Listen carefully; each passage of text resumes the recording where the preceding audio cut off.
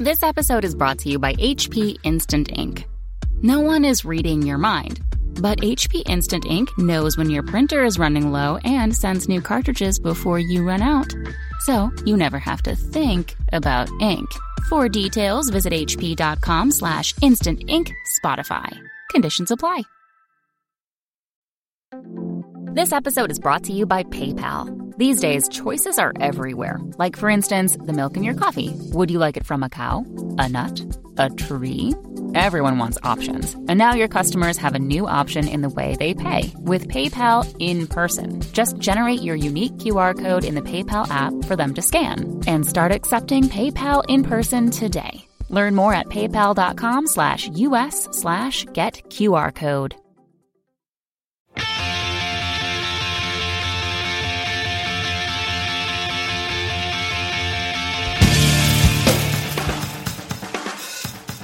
Hello and welcome to episode 146 of the Washed Up Emo podcast. I am Tom Mullen from washedupemo.com. Today, welcome Steve Schiltz from Longwave. Steve is also an accomplished music producer, composer for film, TV, and advertising. If you're wondering why Steve is on, I have three reasons. First, when I moved to New York City, Brooklyn Thing was about to blow up, and I was working at a label nearby a lot of these venues in the city where bands like The Strokes, Yeah Yeah Yeahs, and others cut their teeth. Longwave were around a little bit past that, and I absolutely love them. Second, I was and still am obsessed with shoegaze. The similarities to the long droning emo songs that I also cannot stop emulating is directly related to my love of shoegaze. I would happily quit my job and join a shoegaze band tomorrow. Hit me up. Third, I found out about a half hour into this podcast that Steve's past band Scout toured with Sunny Day Real Estate on the How It Feels to Be Something on tour. Are you kidding me? He waited 30 minutes to tell me that? Well, Steve has a very funny story about Jeremy Enoch, and you will want to listen to. To be honest, this one is sort of for me. Over the years, Steve and I have crossed paths through friends and music here in New York City. I know, it's not emo, it's not hardcore, but Steve's music is fucking beautiful, and Longwave shoegaze is what I'd want to sound like if I ever picked up my guitar again. Why should you listen? Steve weaves a rad story about early New York City, the boom of 2000s Brooklyn, and the lasting effect of that era. It still resonates today. Thank you to the Patreon supporters. You make this podcast possible. If you want to support, head on over to patreon.com/washedupemo.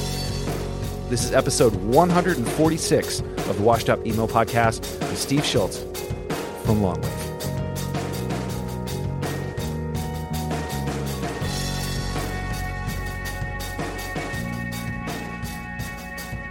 Steve from Longwave. Hey. Thanks for being on the podcast. Yeah, thanks for having me. We're in your studio. We're here. Yeah, this is beautiful. This is where it happens. in a bunker in Dumbo. Yeah, right? If it's funny walking around Dumbo when I used to get off on the F train maybe 15 years ago, there was... You wouldn't get off here. It would be a bodega and like one spot. Yeah, I heard stories because off the York F stop, is that where you... Yeah. You come off and you kind of do a quick turn and start going down a hill, and apparently there were kids that used to wait with baseball bats beyond the turn, so you'd come out and you can't see, you have kind of a blind spot. Wow.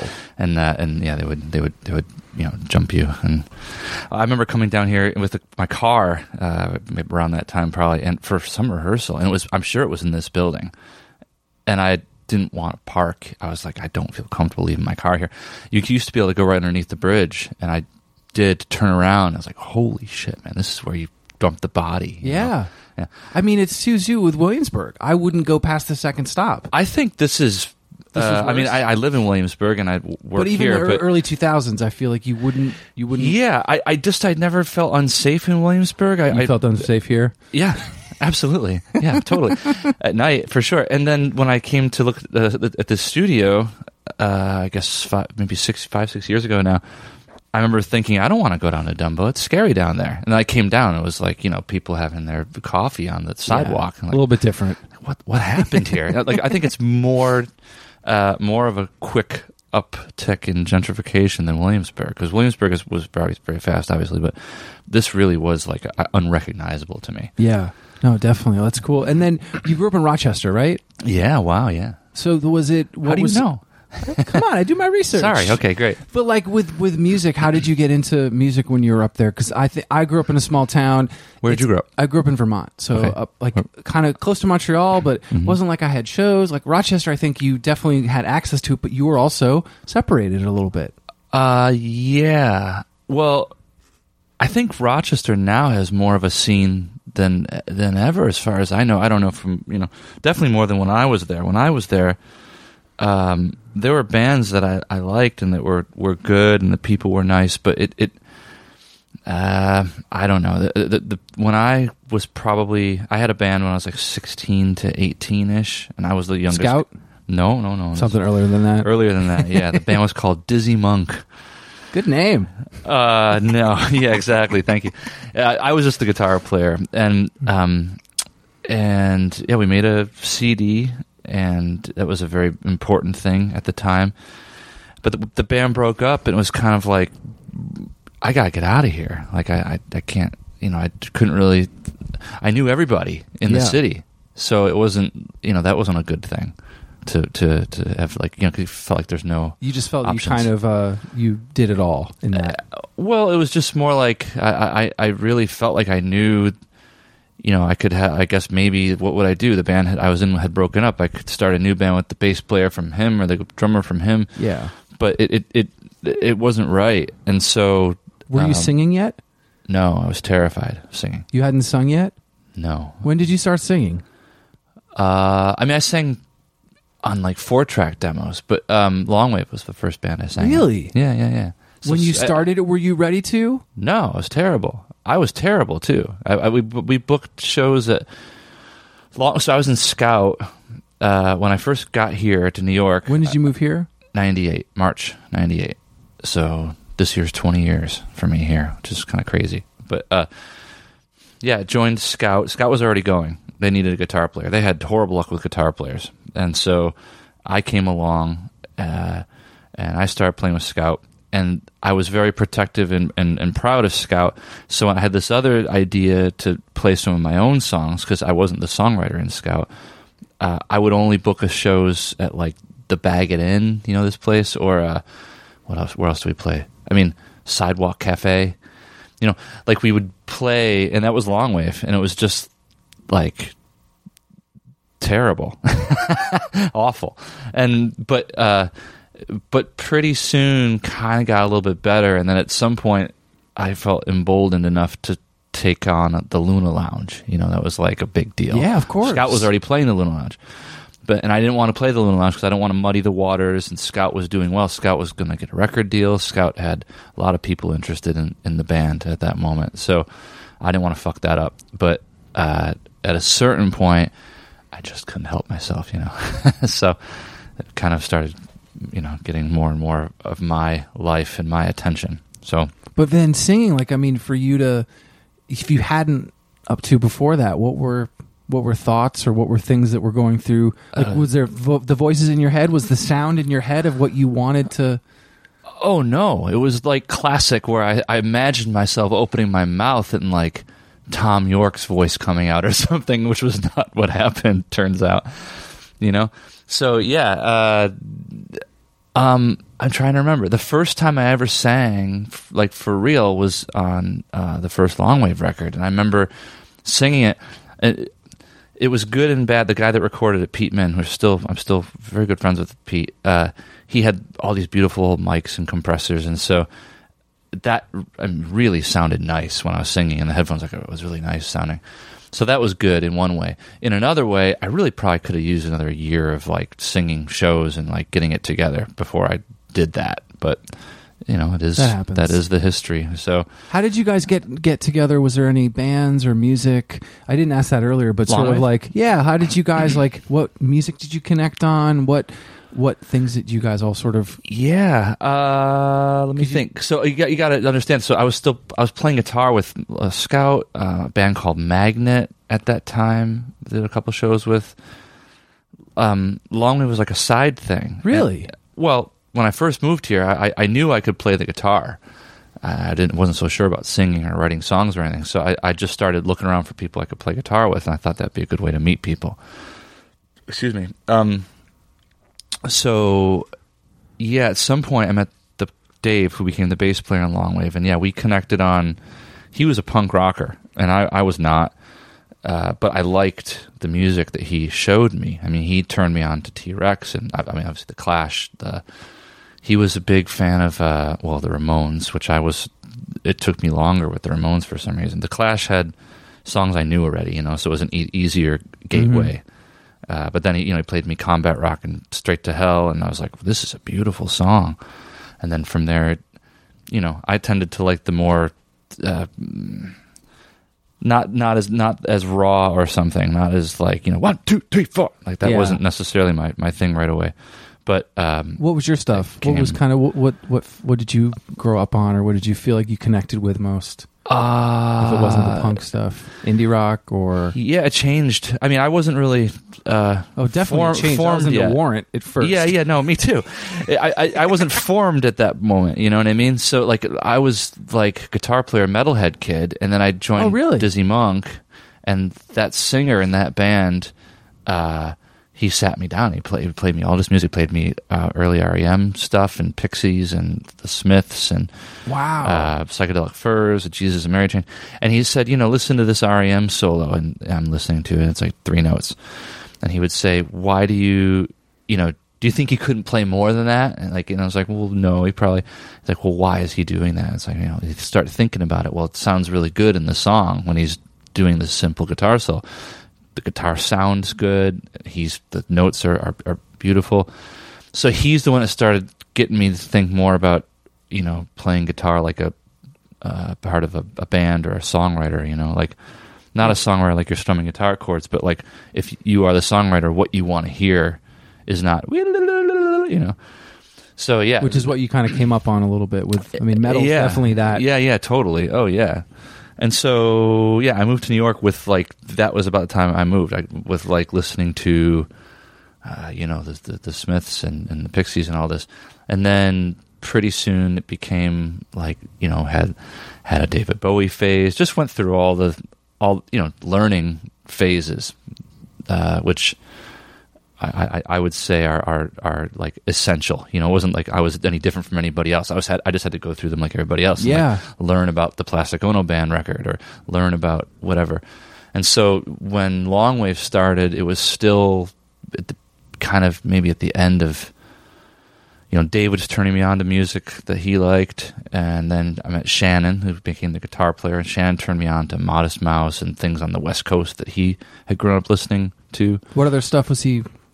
He also liked the Pixies, and then he liked, I'm drawing a blank. But that's cool how you had sort of the West Coast guy, the East Coast kind of getting into stuff. Yeah, that's true. I didn't think about that, actually, until you just said it. It's interesting. Yeah, Dave was the East Coast, New York punk guy, and Shannon was West Coast. Shannon was forever telling me we should get over to the West Coast because you could tour up and down more easily. And right away we started touring up and down the East Coast, which I was booking everything. I mean, at a certain point, I just, again, became like emboldened. I was like, what? I've got these guys that want to do it with me. Yeah. And they don't seem to think the songs I write are bad. I realized you could just say you're a singer, and all of a sudden you're a singer. People say, oh, he's the singer. You know what I mean? You just have to say you are.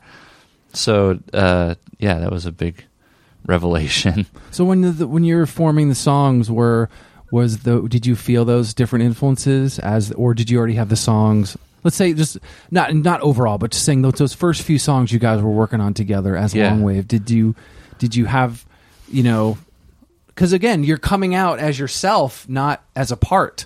Yeah, you're coming with the record and the song to other people. Right. Well, again, I feel like the first Longwave record is called End Songs, and Shannon recorded it. And like I said, the first time I ever sang was into a real mic was on that. And I think that record is not completely formed yet either. It's close. I think the guitar playing is pretty fully developed, but some of the songwriting and definitely the singing didn't get better until the next record, which was the first RCA record that we did. So, and that was also coinciding with we started writing stuff together. So it was more like a band. Like I came to them with songs, and then at a certain point, when it really got interesting was when they started playing something, the other three of them, without me. And I'd think, well, shit, they need someone to sing now, so I'm going to sing. And before you know it, we're writing something together, So that was... That must have been a cool moment. Yeah. I'm sure you can relate to that. But just to feel that, to know that you've got other people that are connecting and you have all those influences together. And especially at that time, I moved in June of 2000 or July of 2000. Yeah. That was a crazy time, for music in New York. Right. So this would be before that. So I know it was before that, but I'm saying that record, you putting that out, just feeling there was this sort of... But that's why I said it's before, because it's important to know. But when we started, I didn't realize the Strokes were starting too. No one... we were all just bands around. And the bands that everyone would be talking about were like the Spin Doctors, Blues Traveler, and there was a band called Wheatus. I remember Wheatus. And I didn't relate to any of these bands. And nobody in Longwave did either. We were and so it definitely was not a happening scene at that moment. It was I left Rochester. I was but this is kind of better because there's a cool club. The Luna Lounge was fun to go to, and definitely the guys in Longwave. I couldn't find people like that in Rochester. At least I didn't know them.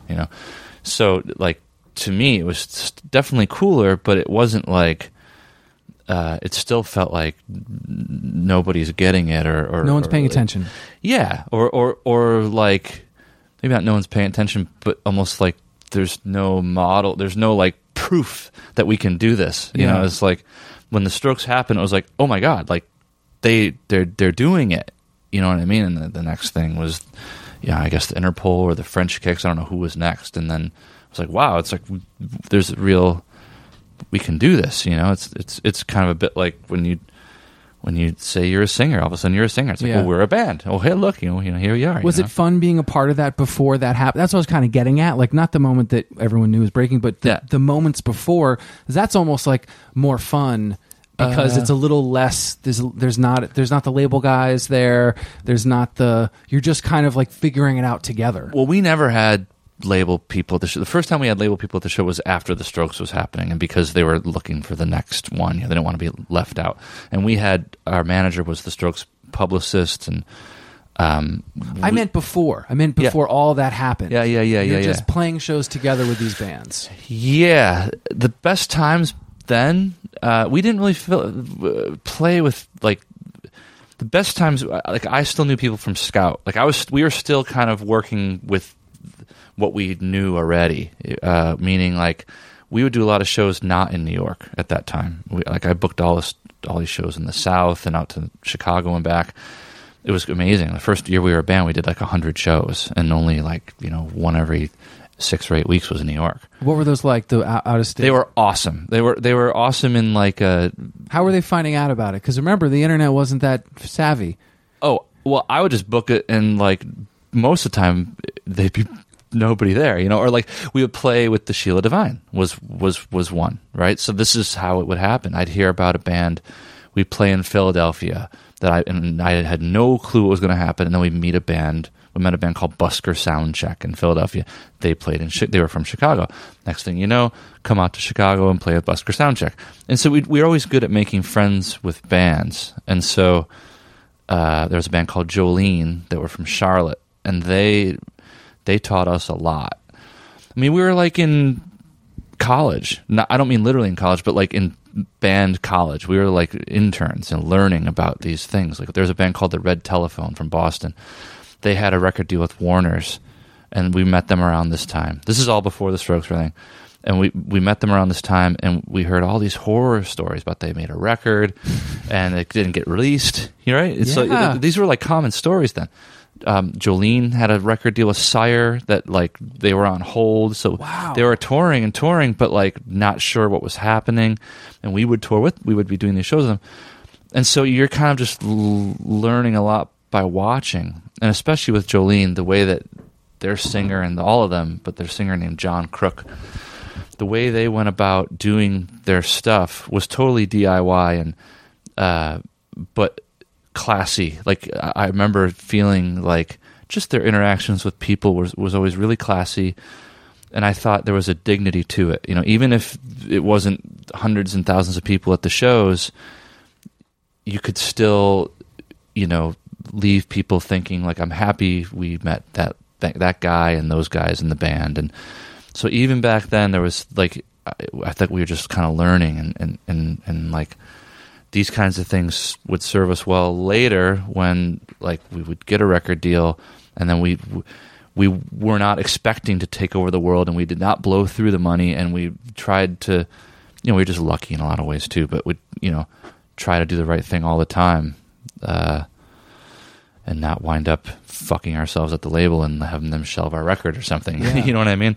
But that's interesting. You talk about like that time before and learning from those bands, because now it's a text, it's an email, and I just, it's interesting when you spend, even if it's a night, it lasts. And some of that's, I think I love being able to converse with people back and forth through the internet, but that touring element of it and putting in that work in that time period, I think somehow I feel like you get more experience. I don't know. You're in the classroom versus the online class. Totally. Yeah. I'm still friends with all those people. So it's I'm not saying you don't get friends from the internet, but there's something of as you're learning and you're in those same moments of you're wide-eyed. These are like army buddies or something, you know. Like I could I do text a singer from Jolene every once in a while, and there's stuff that only we know. You know what I mean? Like bands, like when things aren't going well, and sometimes they won't, right? They go well, so like it's good to have your people that would go to the mat for you, you know, and they were them and we were them for those guys, you know. So there's stuff like I could text him right now and I could say, you know, the other bands that we didn't like at the time, or like a shitty club that we played would never go back to, and it just felt good to be like, well, you know, that sucked, but at least we were there together. And I remember touring with those guys and having walkie-talkies, one in each van. Really? Yeah, and like, you know, like driving in the middle of the night kind of thing after a show or something, and like silent in the van, all of a sudden you hear, you know, the walkie-talkie's going, you hear someone comes over the thing going, living after midnight. You know, it's like sitting on the floor singing, you know, we're like looking over at it and you realize it's the bass player from Jolene, like just because he knows we can hear him singing it. Like it's just funny shit, you know? It's cool, like stuff. It's definitely you know, I never went to college. My family didn't go on vacation when we were from Rochester. So this was the way I learned to deal with people and saw the country for the first time, you know. And then when the record, you know, other things happened, we got to go to other countries too. But it was all with like my best friends. So I was very lucky. And I think everybody in a band can relate to that, you know. I can think of one particular band right now I'm thinking of that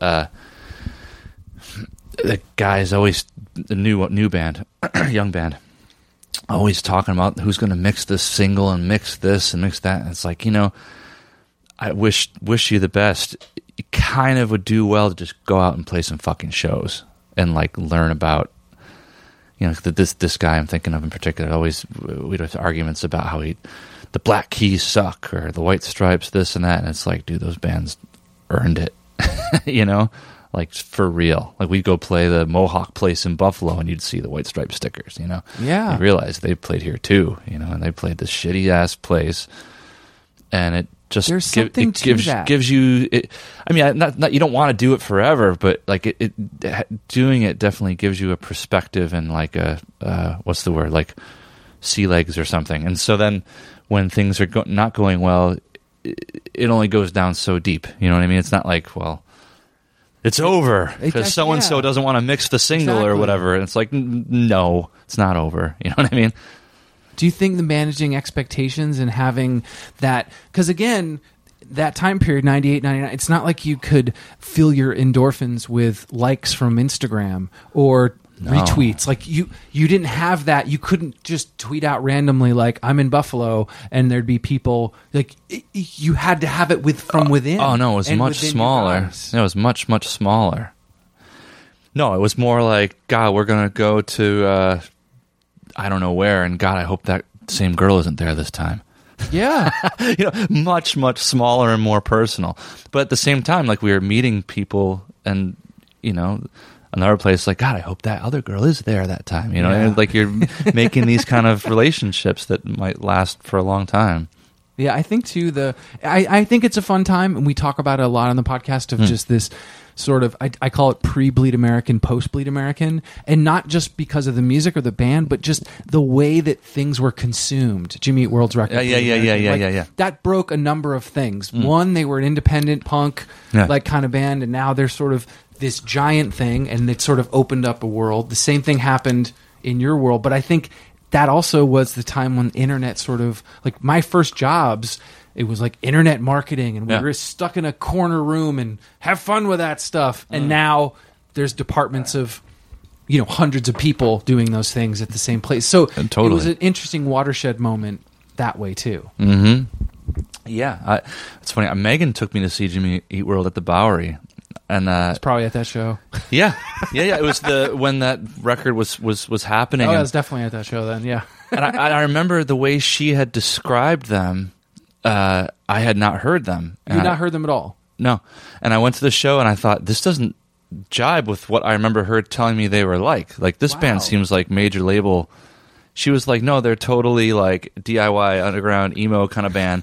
I was like, I don't think so. This sounds like, straight up radio rock. Totally. Yeah. Which was totally fine, but it just was not what, so it's probably what you're saying, which is like they were this kind of thing, and then they leaned in this other.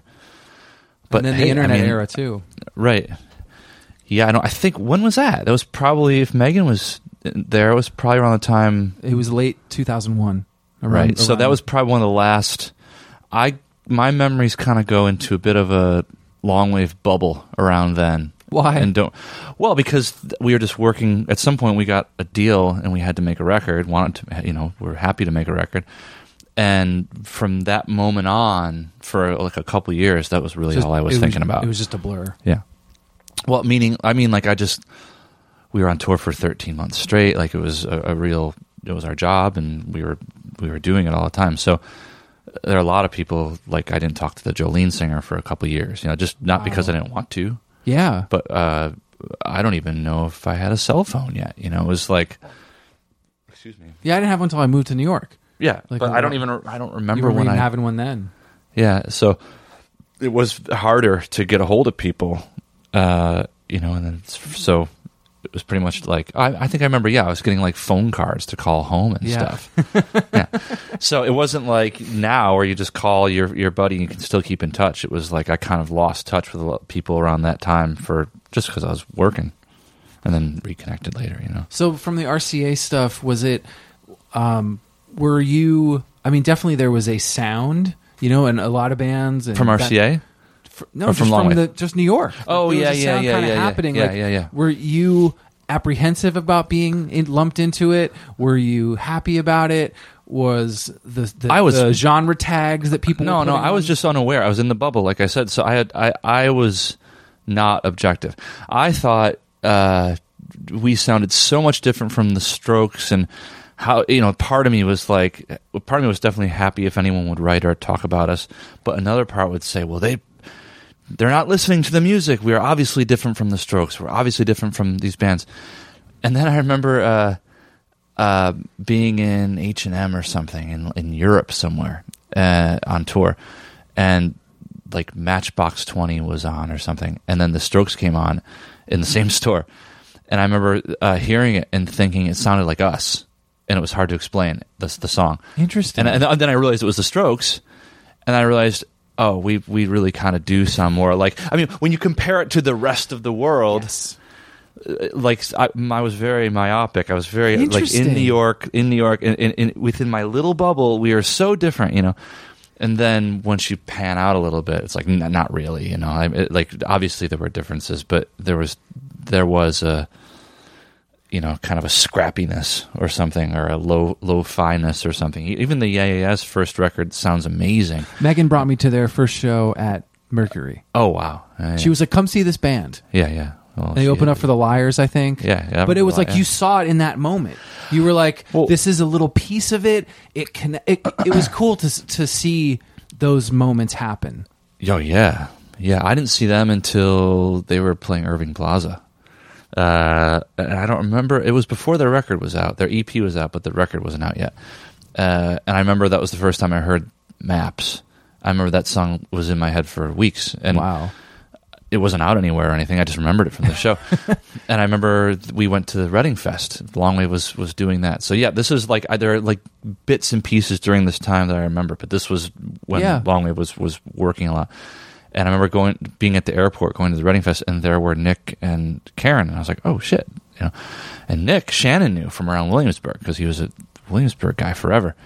And we started talking, and they were very, very sweet. And I said, what's that song? I saw you guys play. That song's so good. And he said, oh, yeah, it's called Maps. And I was like, man, that's a good song. And, you know. That's so cool. Oh, man, it was great. I mean, obviously, that song's a classic. So, but I didn't see them play it at a tiny little club. Irving Plaza's a little club, I guess, but it's not a little club. Yeah, 1,000 people. Yeah. So, but that's what I remember from that show. Yeah, I'm lucky to have those memories. You know, the first time I saw Interpol was at Mercury. Really? Oh yeah, and I didn't know who they were. Someone just asked you to go? I'm trying to remember what happened. I think I saw the band before them. Maybe it was with Megan. I don't remember. What I do remember is that they came out and opened with was Obstacle 2, the second song on the first record of theirs. I remember. With television, guitar, and I remember that Carlos, the bass player, there was no bass for like the first minute and a half of the song, and then he comes in and it's like, oh my god, this is the best bass playing ever. So you know, I remember he was loud and it sounded so good, and I thought, who are these guys? These guys are fantastic. And I remember whatever song they played, the second song, I didn't like as much. And I left thinking, I'm going to leave because that was the perfect song. Interesting. Yeah. So I only saw one and a half songs of Interpol the first time. You're like, I'm out. Yeah. Next time I saw them was Reading Fest, same as us. They were on the same stage. They hadn't really hit yet. Did you feel close between the bands?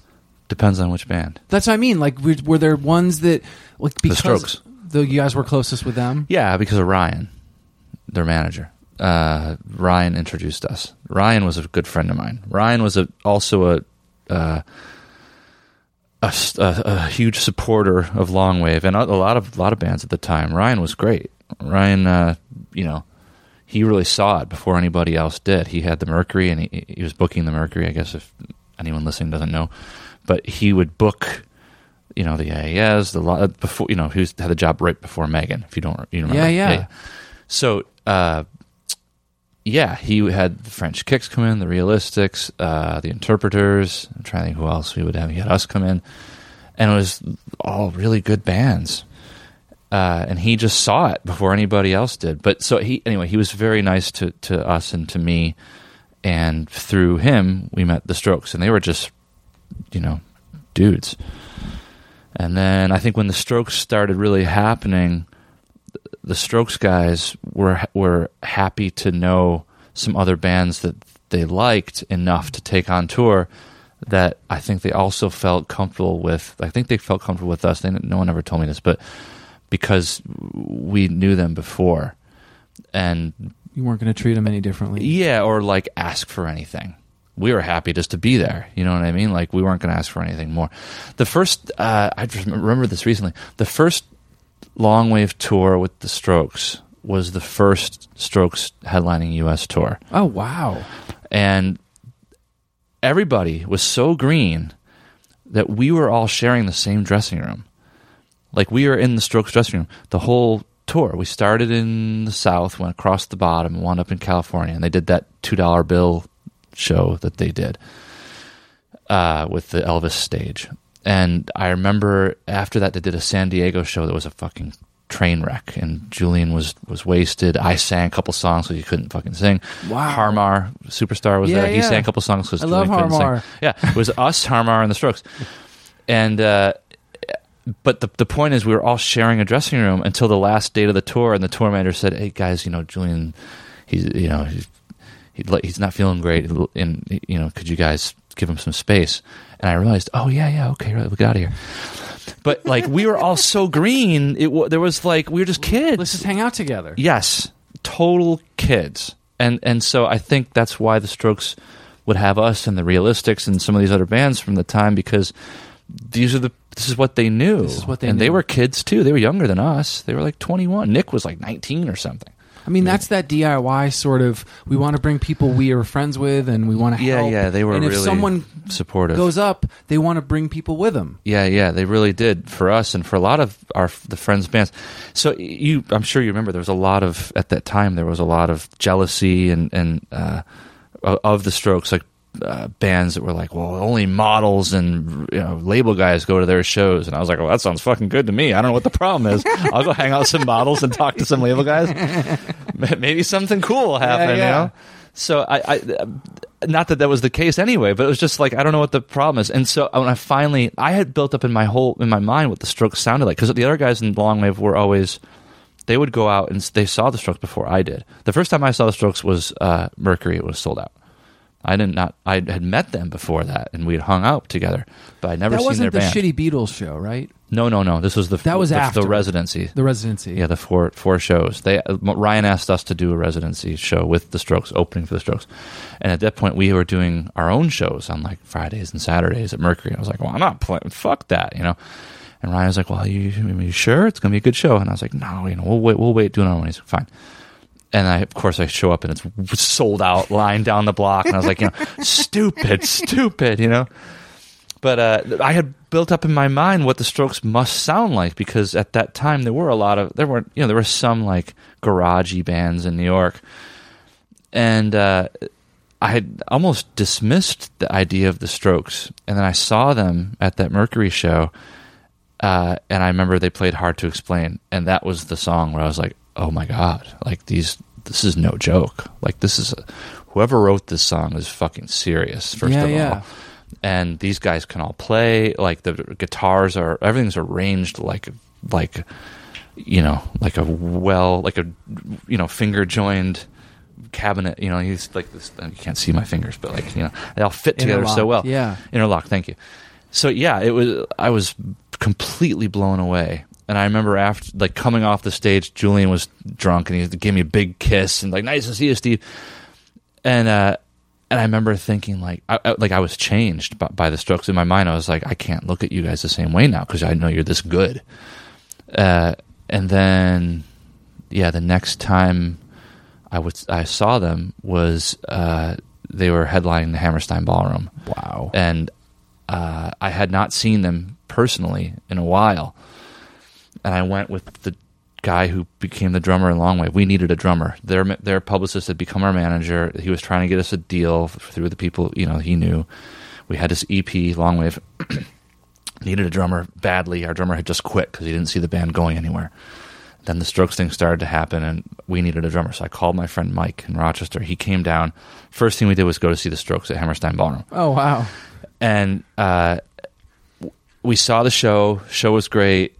No interaction with anybody with the Strokes or anything. We left with everybody else from the show, 3,500 people leaving. And I thought, well, that's it. That was cool that I knew those guys, and maybe I'll see them sometime, but that's the end of that. I probably won't, I don't know when I'll see them again. This was an enormous show. I never knew anybody that was remotely this popular. Like, all the friends I knew in bands were playing the Luna Lounge still at that time. So, like, they were, like, completely gone as far as I was concerned. And I remember distinctly, Mike and I were turning around the corner, and this, like, side door of the Hammerstein opens, and it's Fab, the drummer from the Strokes, and he opens the door, and he's like, Steve! What are you doing out here? Come in! Like, what are you doing out here? Come on in! And I was like, oh shit, okay, come on, Mike, let's go. And so we went in, and it was like a total, like everything reunion? else. Like, yeah. And this is before we toured. Like, right after that was when Ryan was like, do you want to do this tour? And we said, yes. And he said, right, we also have dates in England. And do you have anything for sale or anything in England? And I said, no. He said, well, can you get something going on? Because if you can't, we're going to give the dates to somebody else. I said, yes, I can get something happening. And I had no idea what I was going to do. But about a week before that, someone had called me at my job on Wall Street. I was working in a back office, weird job, temp job thing. And someone from England had called because they heard about the Strokes and Longwave. And I just called him back. And I said, do you want to put out a Longwave thing? We need someone to put something out. And you needed a physical piece. Yeah, to get that tour. Otherwise, they were going to give it to someone else, which makes sense, and it also means they're trying to help somebody. And they're trying to help us. So because of that, we really had to get our shit together. And so you figured out the drummer thing. Got Mike. Yeah, Mike came and stayed on Dave's couch while we started going on tour, and that was it. We all still had our day jobs, and I remember distinctly being in England. We did the first time Longwave played London. The first 2 shows were at Brixton Academy opening for the Strokes, which is 5,000 what a way to go. Yeah. And I remember calling my job at like 3 a.m. or whatever and saying like, I'm not coming back for another week. Like I'm going to hang out here. My girlfriend at the time flew over. We just completely bailed on everybody after the tour was done, like our jobs and stuff back home. Like went driving around France. Like we like totally had a whole thing. Cool. Yeah. It was like total, lucky to have those experiences for sure. And but I love that, that he opened up the door. He wanted you to come in. I think those things are so important. And sometimes you get that feeling. You leave and you're like, well, that was cool, whatever. But for him to then, that's when you know that you made a connection and there was a scene. Yeah, for sure. I mean, it was, I can't talk about anyone else's experiences, but for us, it was definitely like, we were all under the Strokes umbrella. So, excuse me, I don't know if that makes it a complete scene or not, but for us, it was, it was amazing. We were, like I say, like we were at the Reading Festival, and we were playing on the side stage. Interpol was playing too, the same side stage. Strokes were headlining the main stage, 80,000 people or something. And I remember after we hung out. We didn't have to hang out. We were done playing for 8 hours. But we hung out, watched them play, go backstage just to hang out with Ryan and the guys in the band. And there's Jack White, and there's Meg White, and there's Ryan Adams, and there's whoever else was playing.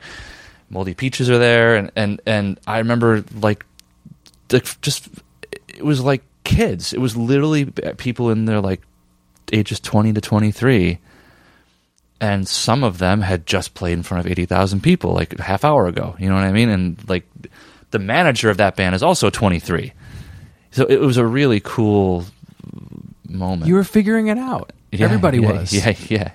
And I think those things sort of last, like to see who was in that room, and I bet they were all just as excited to see everybody else. Yeah, no, everyone was like, "Can you believe this?"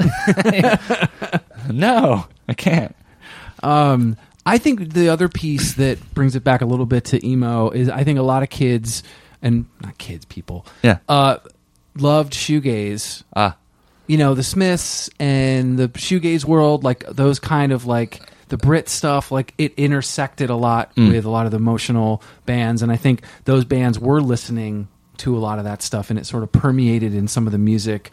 Did you, as shoegaze, did you take that as a genre, or were you like, we're something else? Or? Yeah, kind of that, to be honest. But it was more just contrarian nature of anything. It wasn't like, we just didn't know. Longwave would get all these reviews like, obviously influenced by the Icicle Works. It's like, I don't even know who the hell that is. You know what I mean? I never heard of this. I love that. You like, you obviously influenced by this. And it's like no. Like, yeah, like, these guys really need to buy another record aside from the Chameleons UK. And it's like, maybe I should buy a Chameleons record, So yeah, that was probably really weird to read all those and think that. No, I just thought they're cooler than I am because I don't know these records.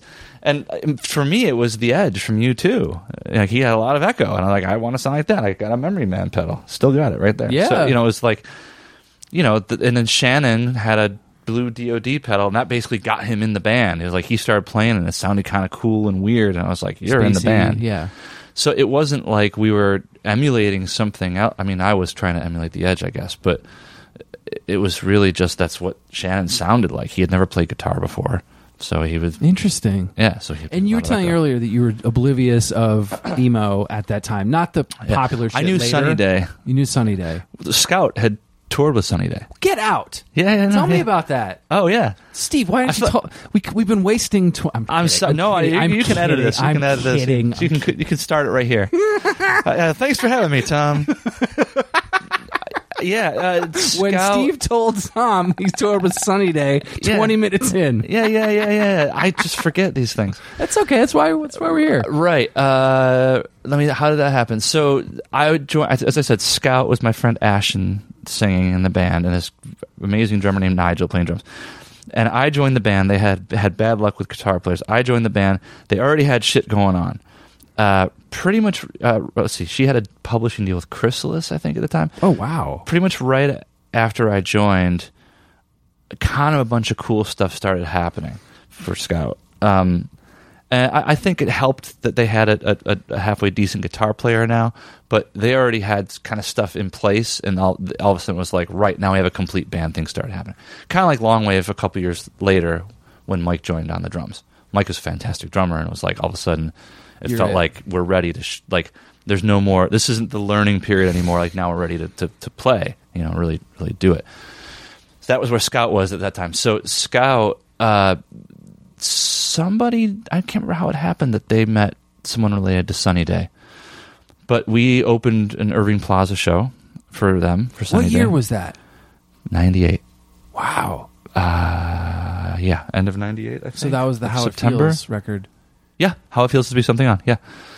Yep. And I remember watching them sound check and William playing drums and being like, Jesus fucking Christ, that guy, it's too loud. Too loud. Calm down, buddy. So, but, and I also remember that was the first time I experienced up close, like, the cult of Jeremy Enoch. Like, Enoch, yeah. They just, someone, Ashton had told me, like, you're going to see, like, all these fans are going to ask you, do you know Jeremy? And I'm like, oh, yeah, sure.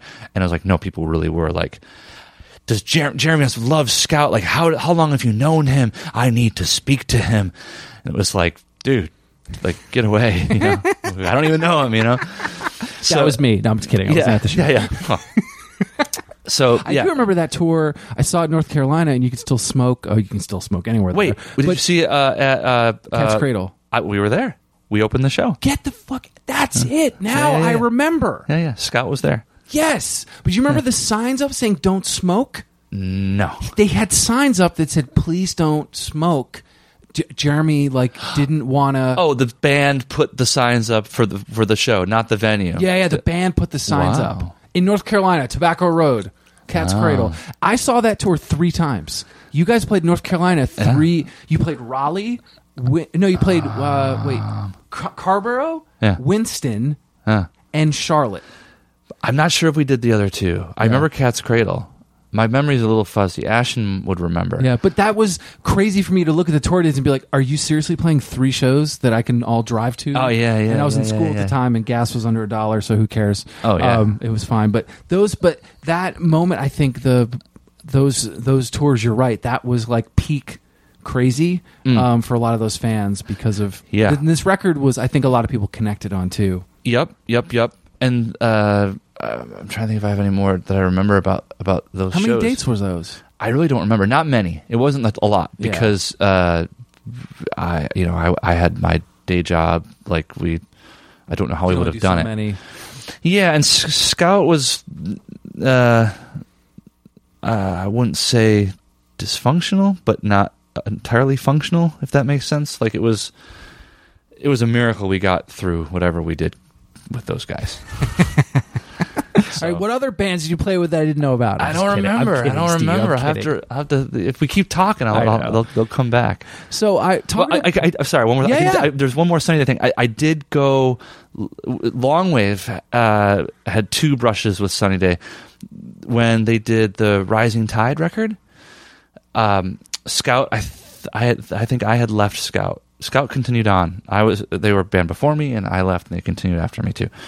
And then years later, we did Scout stuff together again. But when Longwave started becoming more of my thing, I left Scout, and at some point I saw Sunny Day was playing in New York again. and they were doing a signing, and I went with Shannon, stood in line, brought them a copy of our first Longwave record. And I remember thinking, they're going to remember, and like it's going to be cool. We did the shows, and they were like, "Oh yeah, hey." Oh no!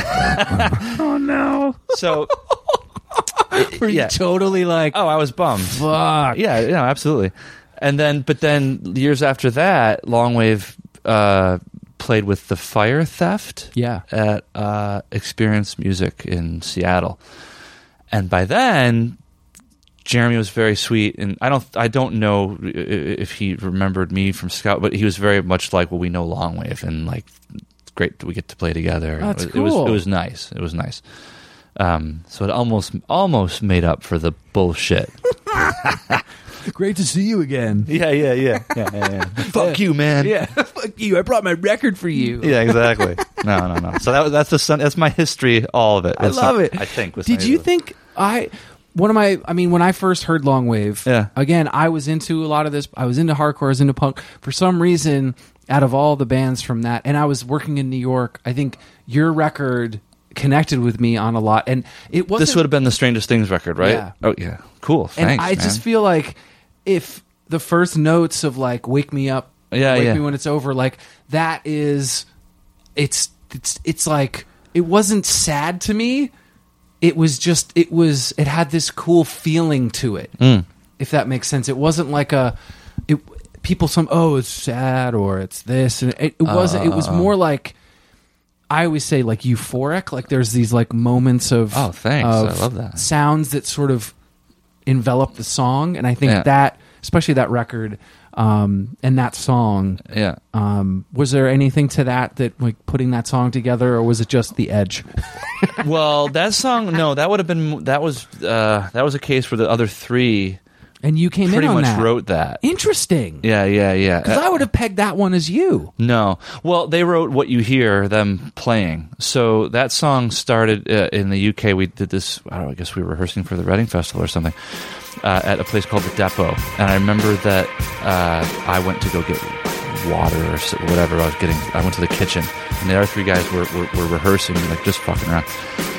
And I had to go upstairs or something to get my water, and I ran to these guys that were in a band called the Libertines, and they were no one who, it was a brand new band, and they wanted to talk about the Strokes. What are the Strokes like? How is it playing shows of the Strokes? And it was very sweet, and I was like, yeah, they're cool guys. I don't know, they're a good band. And then I heard through the floor, Wake Me When It's Over. Like the first thing you hear on that record, that's what I heard through the floor. Wow. And I was like, this guy Carl's telling me about, asking about the Strokes. And all you can hear. And I'm just listening to Shannon and Mike and Dave playing. I'm like, and I said, hey man, I nice to meet you. I gotta go. I gotta go see what they're playing. And so I basically just came in, like the way it comes in on the song is how it happened. So you literally walked in and started playing that guitar line? I think so, yeah. I think so. Wow. I do remember, like a lot of stuff, I would kind of have the melody and stuff. Yeah, I think the guitar parts just happened right away. That was usually the case. But so, yeah, and then we basically put it we were doing the Strokes tour, and at the last night of the tour in Dublin, was I think where I had gotten the Wake Me When It's Over line, and I think I just, there's not many lyrics to the song, I just finished the lyric. I remember singing Wake Me When It's Over in this empty big theater in Dublin called the Olympia Theater. It's kind of built like a birthday cake. It's like different balconies all the way up, like small but tall place.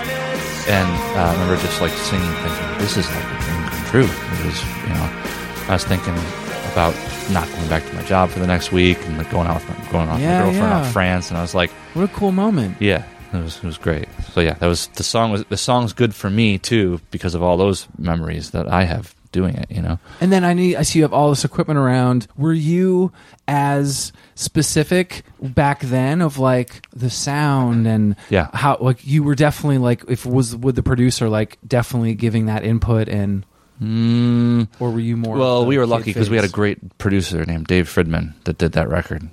Still friends with Dave. He's terrific. Dave's a really great guy and producer. So no, we were very, and I guess I was very stubborn and probably more than I should have been at the time. Like I would make our drummer redo the take if the bass drum pattern was off for for like one bar. Fucking redo it again. Yeah. And Dave would be like, it's fine, Steve. And I'm like, no, man, it's gotta be right. So, I was more on everybody's case than Dave was. Dave had the bigger picture in mind, and but yeah, we were always very particular for sure. And then with that moment in time in those records and Longwave sort of time, what were some of the thoughts, like, I guess with you guys ended up breaking up like years later? Yeah. Was it the time? Was it everyone was kind of getting older? Which time? It's a few times. What do you mean? Like when we stopped after like 2009-ish? Yeah. Time? Yeah. I was just tired of the band by then. So, so what we were just talking about would be like 2001, 2, and then somewhere around 2003 we put that record out, and then it was it started losing a little bit of the innocence to it because it became more like a job. Not a job, but like it wasn't like the previous year or a little more. It was like everything was just looking up, up, up, up, up, up, up, up. And you're always looking forward to, wow, we might get this cool tour with the Strokes. Wow, we might get a record deal. Wow, we might get to work with Dave Fridman. This is amazing. Everything is like a new thing that you're looking forward to. And then when we started doing all the touring behind it, that's when it really became like, you got to do it. We were happy to play live, but it just became more like you get your, I don't know what the word is. This is what leads some people to become jaded about music, because you're just like, you feel like you're just spinning your wheels sometimes. You're not getting anywhere. The shows aren't getting any bigger. People aren't getting along in the band. So people's tastes change, like the fans. Like they 1 year, like you're this, and then the next year you're on to something else. Well, we can't control that. I mean, all you can control is our own, what we were doing, and even that was like tough. Harder. It was getting tough, So, yeah, the Strokes singer Julian says that. Let me get it right.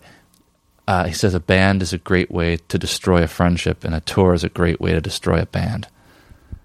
And so, that started to ring true by the end of over a year of touring on that first RCA record. So, yeah, again, all you can control is your band and your music, and try to, as I said before, like remain as classy as you can, and not fuck anybody over or piss anybody off, and then try to keep your relationships good, especially between the members of the band, which is very tough. After this first RCA record, Sony bought BMG, which was the parent company of, wait, I'm trying to think.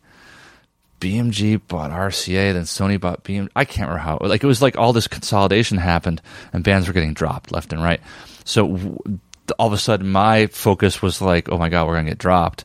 We did a show at Irving Plaza. It was our show. It was the only time we've ever headlined Irving.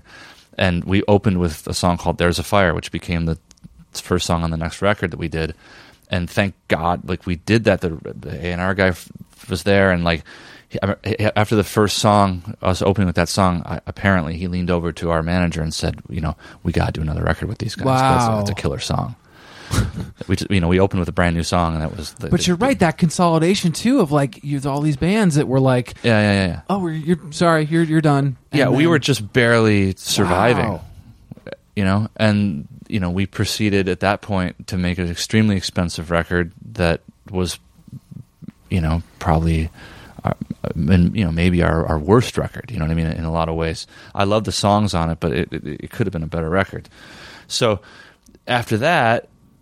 There was a period that followed that I started doing guitar gigs with Albert from the Strokes, a couple other things I was doing just to make a living, because the band had stopped being able to make me a living.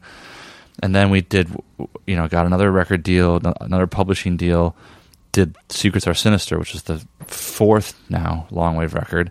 And then... In 2008. Yep. And then Shannon left the band, and that was kind of like the death knell. That was that wasn't resolvable. Is that a word? Yeah, it was not able. We couldn't figure that out. Shannon was gone. It was it. So we had some tours set up. We had friends. We were always good at making friends with bands. So Block Party took us out. OK Go and Blue October. We met at that time. And we did all that with a guy named Keith playing guitar. Shannon would play in New York. And then it got to be where we fulfilled those commitments. And I had other stuff starting to happen. And I was like, I'm just tired of this. Tired of, like, carrying the whole thing, not that the other guys' contributions weren't extremely important and like vital, but I felt like I was carrying the whole thing, and I thought I can't deal with it anymore. So that's what stopped it. And so you have new music. Yes. Yeah, there's a whole Stay new With record. Me is the first song that's out. Yeah. And so how did that come about? Everybody said, hey... The song or the whole thing? The whole thing. How did everybody say, like, hey, I think we're ready to jam out? Yeah, well, Shannon, as I said, left the band in 2009, and he and I had, it was the first, we had always gotten along great, and that was, the first time I was like, I don't want to see you, motherfucker. I don't want to see him. And it took a while for that to mend, and at a certain point, it did. We started hanging out again, and I love this guy, Shannon, here. So at some point, I'm trying to think of the timeline here. I found out that I was going to be a dad about 6 years ago, and that was the first time. Shannon and I were out one night late drinking, having a good time, and I remember it was 2 a.m. Everyone else had gone home, just me, Shannon and I. And Shannon says, I think we should get the band back together. And I was like, you motherfucker, And I said, I got to go to the bathroom. And I went and came back, and I said, listen, I gotta tell you, I haven't told anybody yet. I'm gonna be a dad. She's pregnant. And he was like, oh, so there goes that. So it had a lot of fits and starts. We got at some point we did get a rehearsal space in Williamsburg, sharing with somebody. We Are Scientists, and we started banging out some new songs, but the space was shitty. It was cold. It smelled. We were unhappy. We'd always just play for a half hour and then just go get food or something. So it never really took hold until about maybe 2 years ago. I had moved into here, this studio where we're in right now, and so I had a space that we could be loud in, and that made all the difference. That was now we could do this thing, and I had been doing ad music, TV commercials for probably 5 years or something at this point, and for a living. And I was starting to I enjoy doing that, but I was starting to miss turning up distorted fuzz guitar, So I called Shannon and I said, hey man, let's do this. Let's try to work on some stuff. So he came out, he flew out, and we did that maybe 3 or 4 times. And at a certain point we realized we were making a record. So we had all these plans about how to finish the record and stuff, and at a certain point we decided we're just going to finish it all here, and so that's what we did. That's great. We didn't mix it here, but all the recordings, Stay With Me, everything was recorded here. Rad. Yeah. Back again. Yeah, man, it's cool. I remember distinctly when we first got together in here to play, and we had Christian playing bass. This is another important thing. Our bass player isn't newish now. I remember when we all got together to start playing. I'm pretty diplomatic in my work. I have to, if I get asked to do a TV commercial thing and it's ukuleles and hand claps or something, and it's well, yep, sure, yeah, yep, great, I'll do it, But I remember when we were all sitting here, rehearsing and fucking around. I can't remember what it was. Something that came up and it was yeah, that band, this record or something. And what? I think that record fucking sucks. And I was like, that feels so good to say. You know what I mean? It was I could say this with your friends, with my friends. And it's okay. Yeah. So that's great. And I could tell Jay I don't really like that drum part you're playing. He could say, well, the guitar part, you guys we need to work on that. And it's cool to have your pals. So it's. I mean, you are truthful with your friends. Yeah. Because that you for weren't. better and for worse. Yeah. So then you alluded to the writing of for commercials and stuff, and there's a lot of bands that do that. Adam from Chamberlain does that. Josh from Shift and a bunch of other punk bands, he does it in L.A. Ben, my old bandmate, does it. You do it. It's such a rad. It's almost like the perfect tour. You don't go anywhere. You get to go home every night. You're still making music. And kind of. Yeah. I mean, you're not touring. I'm saying like that job. It's not like you need to. Being in a band, making music doesn't involve you having to go anywhere. Right. Yeah. No. Exactly. The best part about it is you get to do your own. At least for me anyway. I'm a freelancer. You get to make your own schedule and you do whatever you want. The worst thing about it, a lot of times, is like what happened today, where like deadlines. A deadline comes in and you're just like, well, whatever plan you had, you have to blow it off because you got this is your job, you know. You got to get the guy needs to get it to tape on Saturday morning, and you got to finish on Friday morning. I mean, a lot of those times it's kind of arbitrary, and you find out later, but you do your best to get everything. You know, that the job is getting it to them on time and being easy to deal with, and then after that, it's making good music for them. You know what I mean? Because that's a really good point. A lot of people can make the music, but they want to see your name and Steve. Steve, you know he can do. He can make it happen for you. That person on the phone's already stressed out trying to get whatever they need. That's right. Yeah. How did you get into it? Through the band, through Longwave. I'm trying to remember now. Longwave had a Lubriderm commercial, like 2000, before Secrets Are Sinister came out. One of the songs was used in a Lubriderm commercial, and a friend of ours made that happen, and it was really good money. And the friend of ours said to Shannon and myself, you know, would you like to do more of this stuff? And we said, well, hell yeah, let's do it. And there was never any more money after that point. I did a bunch of stuff for him for free. I was learning how to use Pro Tools. Didn't sound that great yet. I didn't have a real studio. It was like laptop in a corner, and I was just learning. And at a certain point, I felt like I had gotten good enough where I wanted him to give me a little bit of money if he was going to make me do all this work. And I said as much to him, and he said, well, okay, cool, you know, and that was it. He never called me again. So then I sat on that for a while, and then at a certain point, I was at a party, I think, and I saw another guy that had a space next to our old space. And he said, what are you doing? I said, what are you doing? He said, oh, I do this stuff for ad. I said, oh, yeah, me too, which was pretty much a bald-faced lie. I had done it a little bit for free, but it wasn't like I was a professional at it. And so at some point he called me and said, we need a song for a Wendy's thing. And he thought the guy can write a song, me. But I sent him back a fully produced track, and they started calling. Wow. So, and I think the second or third time they called, I won. So, you know, I don't know if you know. Yes. Yeah, so you're kind of competing. You pitch, yes. Yeah, you're pitching. And you get a little bit of money just for trying, but like a kill fee.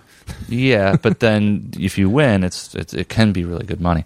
So I think the second or third time they called, I won the job. And if you're winning now, then they're definitely going to keep calling.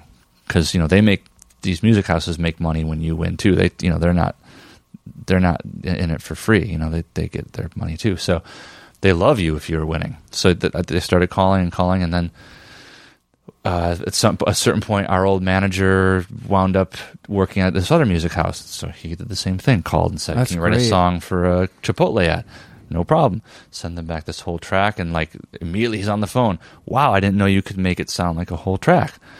Did we have this other job, and can you do this? And so, you know, just kind of started going. And this was probably, like maybe 6 years ago or something. That's amazing. A little more, yeah. I love the ball-faced lie. Like right in front of that guy. Yeah. Well, I had...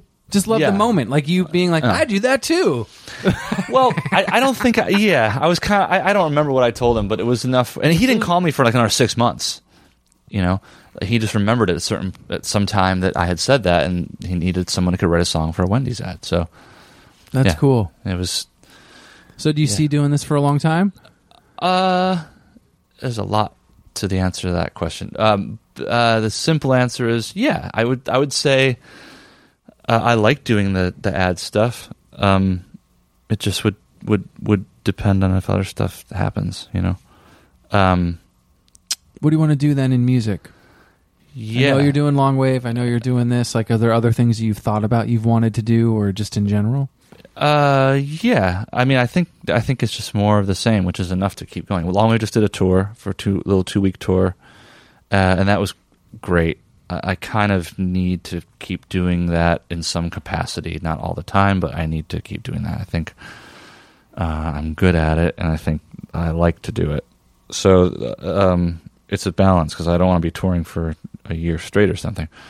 But on the other hand, we did this tour with a band called Blue October, and I've written a few songs with them now. One of the songs was kind of a little hit for them this year, did really well for them.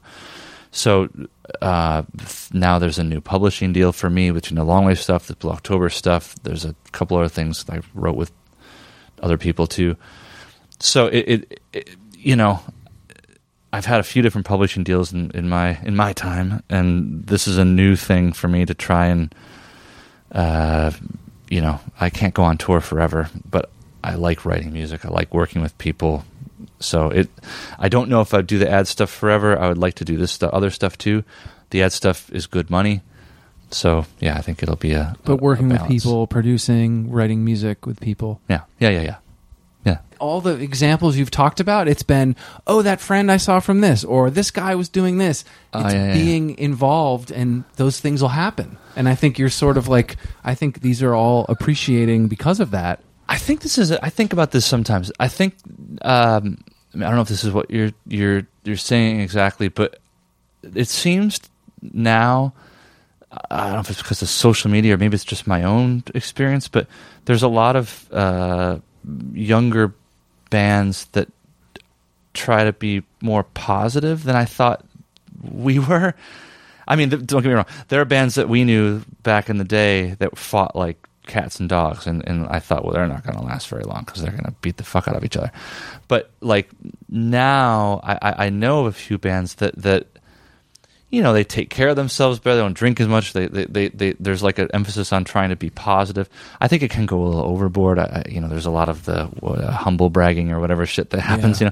But what I'm trying to say is that I think what we're talking about with like our friends and the bands we're still friends with and people from the past, it's a lot about just being supportive of each other, and it is a bit like a larger community, and staying positive when you're like being careening through the universe in your life, and it's like you bump up against this person and that person, and in your comings and goings, and you say, hey, cool, like I heard your new song, great, I'm happy that you guys are doing this, like the Sheila Divine is an example. I don't talk to Aaron or those guys like frequently, but when I see them, I'm happy to see them. I love hearing new Sheila Divine music, and I will tell them, I'm glad that you're doing this, and I think in a way that is all of it. There's nothing else to it. Like you doing your thing because you want to do it. We're not making this necessarily for fans to listen to. I love that. I do think about that, but mostly it's like I'm getting my kicks by playing loud fuzz guitar again. And at the same time, you're like just trying to have a positive experience in your life, and so that involves keeping your relationships good with everybody. Like, how's it been? How are you doing? How are your kids? Like, at this point now, a lot of my friends have kids. Like, I have kids, so it's like, a whole other dimension now of life that's unfolding. When you see these other bands, Blue October guys, like, it's like we get together, we talk about their kids. So, I don't know if that makes a lot of sense. It does. No, life moves on. You have those experiences that you're all dealing with. Like you said, all your friends now have kids. You're having those chats, but it all sort of music's still around it. There's still like I guess it's a bit of a community aspect or something, or like a family feeling. You know what I mean? I definitely feel like the Blue October guys and are like a family. I feel like I'm in the circle there. That's the Strokes is the same thing. That's what isn't that what anybody wants? They just want to have. You want to have friends through life, and it's like it's great when there's music too. Yeah. That's kind of the order, actually, at this point too. You know what I mean? There's been a lot of times with Longwave, the new stuff, where it's like, if we all can't do it, that's okay. I'm not gonna, like, a show comes up, we can't do it, I'm not gonna bust everybody's balls. Like, the important, like, if anyone's unhappy, like, we'll stop, because there's no good reason at this point now to like piss anybody off in the band, So I don't know if that makes sense, but it does. No, I think it's a good feeling. Yeah, like friends, and then music. I mean, yeah, it's kind of you know, it's a bit like back when we started playing with Longwave in the first place, you know. Take me back to the other place. Take me back when I'm alone. I can see all the